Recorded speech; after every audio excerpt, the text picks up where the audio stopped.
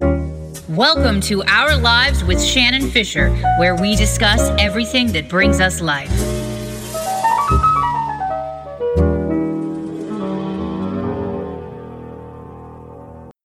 Hello, everyone. Welcome to the first Our Lives with Shannon Fisher for the fall season of 2021. I've got an exciting show today. You guys know how much I love dogs. And my guest is author Jill Twiss. She's a New York Times best-selling author, and she's also an Emmy Award winner. And the book that she has written is called Major Makes History: From the Shelter to the White House. And it's about Major Biden, the White House pet. Jill, welcome. Oh, thank you so much for having me. So how does one go about writing a book about a presidential pet? Did you have to get permission or anything like that? That's a great question because I didn't know any of that. The answer, at least to my knowledge, is no. Okay. When there's a public figure and you're using publicly available information, you do not have to get permission to write it. And of course, it's a children's book, not a biography. So Right. I might have fudged some details or done a little imagining of what I think Major's personality might be. Sure. And I really, as I was reading it, I smiled the whole way through because he is the first shelter dog in the White House. And so you talk about the rescue, but you're talking about it from Major's perspective of rescuing his dad, the president of the United States. So what gave you the idea to kind of highlight the rescue factor? That wasn't initially when I first started to talk to my publisher, HarperCollins, about what they wanted. That wasn't initially where we were going to go. We knew we wanted to focus on Major and on what it's like to adopt a dog from a shelter. But Sure. as I just sat down and wrote it, I just ended up finding this very silly dog that I thought, I think we think we're going in there and we're picking out a dog. But I think that very often when you talk to people who went to shelters, they feel like the dog picked them. And so I sort of imagined that that's what the dog felt like too, that, he's checking out people as they come in. In this case, Joe Biden himself actually did walk into the shelter to look at these puppies. Major was abandoned with his brothers and sisters at a shelter in Delaware, and Joe Biden came in himself. And what I imagined happening was Major taking a look and going, you know what that guy needs? He needs me. So I just wrote it, and then I sent it to my publisher with a big note. I sent it in like 2 weeks before my deadline to say, I know this isn't necessarily the story we agreed on, but I'm sending you this one first. So if you want me to write another one, I'll do it. And luckily for me, they liked it. Excellent, excellent. And I think that is true. I mean, the dogs, animals in general, read energy, nonverbal cues so much better than humans do that we don't even know the kind of things they're finagling when we go in there, go to a shelter. I've always had shelter dogs myself. I've got one sleeping next to me now. And in the book, you add in the end, resources for adopting pets from shelters. And you also talk a little bit about other presidential pets. And there are some really interesting tidbits in there. So tell us a little bit about that. Yes, this might have been my favorite part of the whole process. As much as I have loved the last, since I've been alive, there have been dogs and cats in the White House. And I remember reading books about, Millie the dog, who was George H.W. Bush's dog, and Socks the cat, who was Bill Clinton's cat. But what I've learned is that we've actually gotten really boring with pets in the White House because back in the day, they used to have crazy pets there. Thomas Jefferson had bears. He had bear cubs that he kept at the White House. Martin That's Van crazy. Buren had 2 tiger cubs that he wanted to keep at the White House, and Congress wouldn't let him. Congress made him send them to a zoo. One of my favorites is that Andrew Jackson had a parrot that was apparently so cantankerous that when he died, his parrot had to be kicked out of his funeral because she was swearing so much. Um, there are rumors, I'm not sure how much this checks out, but I've read about at least 2 presidents who kept alligators in the White House, which I can't imagine, but also I can't imagine the bears. So who am I to not believe alligators? Exactly. It's a big place, and apparently they have had just every kind of possible animal you could ever have. I would love to go back to the days of crazy big animals in the White House. Absolutely. Can you imagine the press corps? All of a sudden, an alligator comes across the across the Right, right. You know what? Maybe I don't have that question for you, Mr. President. Exactly.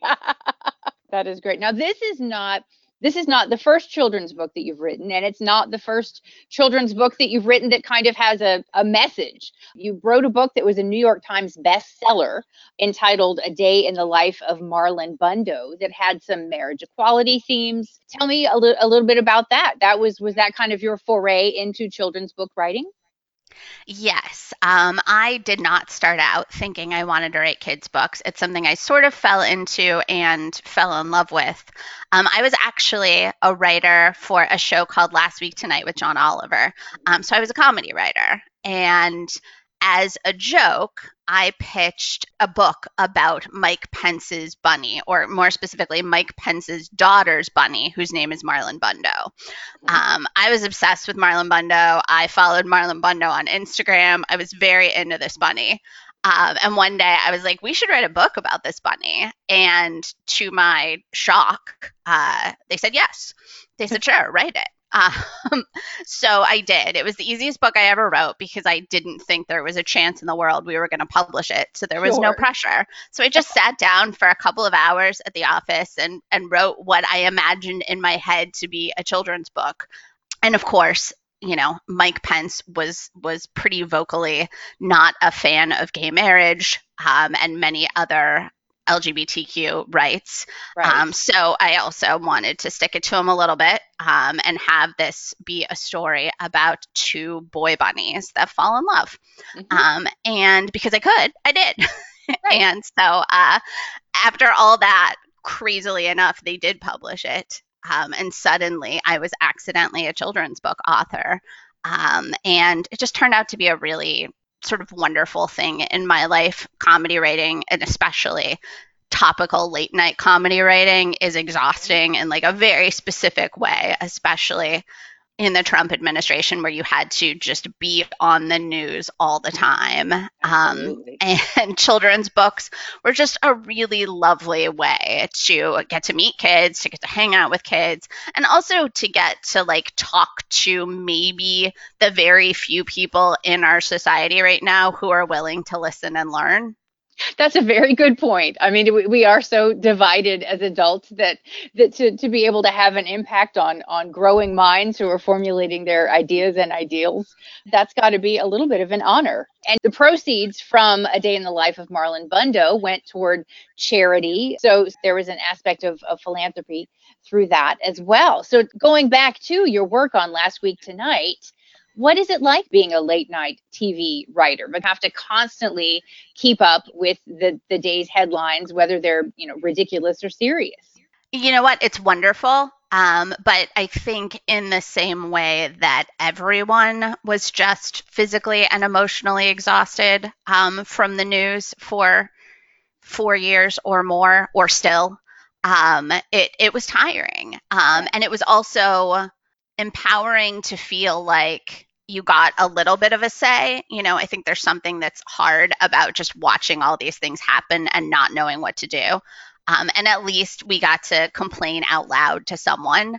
It's something I really enjoyed. And I'm writing some stuff for Amber Ruffin's show right now, and she's just a delight. So I obviously still enjoy topical comedy, but I will say after 6 years there, I kind of wanted to just not read the news for a while and not feel like I had to know every single thing that was happening all the time at every single moment. And it was lovely to have a break from that.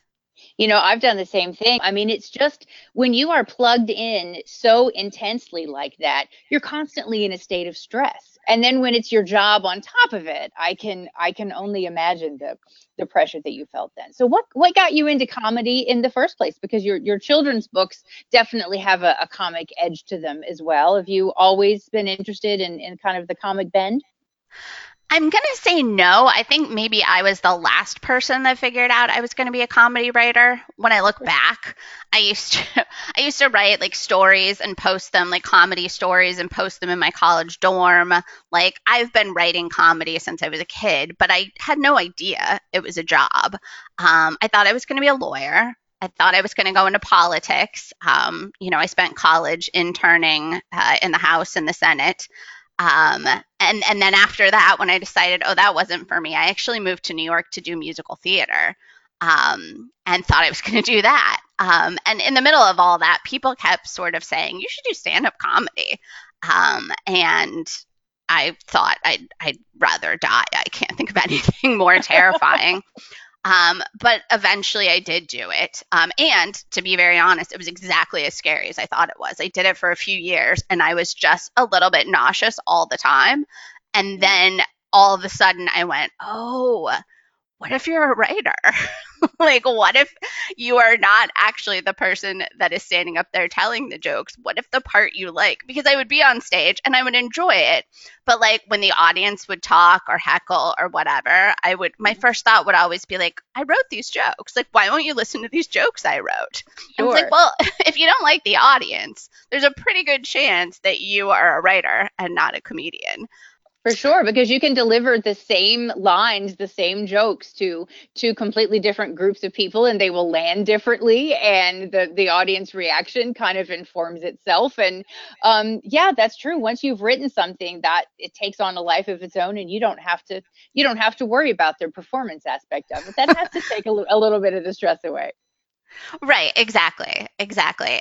I enjoy performing and still enjoy performing theater, but stand up was just a lot for me. And it's also just a really tough life. I started to look at it and I kind of went, oh, there's never health insurance. like Right. like it doesn't matter how good you get. In order to get health insurance, you will have to switch jobs. Like you will have to be like a stand-up comedian who is on a sitcom or a stand-up comedian who's a writer. And I just kind of went like, I don't know that this life is for me forever. And I started trying to submit to late night shows, which was its own ordeal because, of course, I didn't know how to do that. I didn't know anybody who wrote for late night shows. So it took a few years from the maybe I want to be a writer to being a writer, but it definitely was that time on stage that made me figure it out. Sure, sure. Now we're on the Authors on the Air Global Radio Network, so I'm sure we have some aspiring writers out there who are wondering, so how did you make that transition? How did you break in? Sure. I think it might be, I won't say easier now. I don't think that's true, but I do think the process is a little more transparent now than it used to be. There are places on Twitter and various places where you can find out how to submit to shows. It used to be first of all, there were not a lot of women doing it. There are a lot more, not that this was 20 years ago. This wasn't very long ago. But what I did is I just started writing jokes on Twitter. I was actually a standardized test tutor. So in order to like write at night, I would tutor kids during the day. Oh, And wow. one of those kids happened to have a mother who worked for David Letterman. Well, isn't that wonderful? I know, right? So I was like, please let this kid do well on the SAT. And luckily he did. And after the test, I went to her and I said, I'm so sorry to ask, but could I ever submit a packet to Letterman? And she said, oh, you don't want to work there, but sure. And so I got the chance to submit what's called a packet. And it's the same thing you submit for any of these shows, which is basically a series of segments or jokes or whatever that look like something that could go on the show. Every Right. show will have a different assignment, a different thing they're asking for, but like they might ask for monologue jokes and then they might ask for a couple of sketches. Or in the case of John Oliver, at the time there wasn't a show, so we were sort of writing segments, guessing what the show was going to be like. But you write something that you think is a thing that could go on television, and then they read that. So when I did that, I actually asked around if anyone knew anyone who wrote for late night that could just read my packet and make sure that it wasn't like insanely incorrect, that I didn't use the wrong font, and I didn't do something that would just be embarrassing. Yeah. And a woman named Lori Kilmartin, who was a writer for Craig Ferguson. Has been a writer for Conan for years. She's an incredibly funny stand-up comedian and author, offered to read it. And she very nicely read it and said, like, this is good, send me more. And I sent her more. And I didn't hear from her. And I went, oh no, like, Yeah. I guess I'm not good That's at this. never This is good. not Right. going to go well. And literally years later, a woman called me and said, you were recommended by Lori Kilmartin. Have you wanted to submit to TV shows? And I went, yeah, that's all I've wanted. And it turned out Lori just didn't answer until she could help, if that Right. makes sense. And that totally makes sense to me now, in that I'm now sometimes the one that can help people. And a lot of times there's nothing I can do until someone asks me. Right. So in this case, the person that called was another fantastic female author named Nell Scovell, who has a very wonderful habit of trying to help women get into writing rooms. And so she said to me, all I can do is get them to read your packet. I can't do anything else for you, but I can tell you when there's a job opening. And I went, that is all I've ever wanted. Yeah. And within 6 months, I was hired by John. I submitted a packet to Last Week Tonight. I now know all of those packets were blind, meaning that they took off all names and identifying information, so they didn't know that I had never written for television before. And they narrowed it down, and then they had us write a second packet. This one was timed, so that way, because it's all well and good if you're a great comedy writer, but if you can't do it quickly, you're not a lot of help in a late night show. So that for the second one, I think we had 48 hours to write it. And that one was also blind. And then they called me in and I met John and they hired me. And it led to a thriving children's book career. I know the amount of turns all of this has taken. When people ask how you get there, I have no idea. The only advice I have is just try to do good things and put them out there so people can see them, because you don't know what's going to be the thing. So you just have to approach everything with your full energy and your full heart. And then one of those things is going to be the thing. That's right. That's right. And it always comes when you don't expect it, from a direction that you don't expect. And it's that's the beauty of life. I mean, how boring would life be if we could plan everything and follow that plan, especially in creative fields? I mean, it's all just one crazy hodgepodge of beauty and pain, right? Right. No, my dad is always asking. I think they've finally forgiven me for not going to law school, but my dad's always like, where do you think you'll be in 5 years? And I'm always like, I could not in a million years have guessed this. I never would have guessed, TV show. I never would have guessed children's books. I never would have guessed any of it. So just all I'm going to do is if an opportunity comes and I want to do it, I'm going to do it the best I can and we'll see where it goes. Right. That's perfect. That's the perfect attitude. That's the attitude everyone needs to have, because everyone beats themselves up. And like you, when you didn't hear back after you submitted, they assume that if they don't get positive feedback, it means that they're terrible or someone thinks they're terrible. But, we all get better, and it's all about relationships. And the relationship we're talking about today is the one between Major and Joe Biden, which is, when I saw that you were writing this book, I said, I've got to open the season with her. That is going to be a great book. And I just thank you so much for coming on the show to talk about it and your writing career and the process that has brought you to where you are now. Oh, well, thank you so much for having me. It's been such a delight. Absolutely. Well, the name of the book again is Major Makes History: From the Shelter to the White House. My guest today has been Jill Twiss. And for the Authors on the Air Global Radio Network, this is Shannon Fisher. See you next time.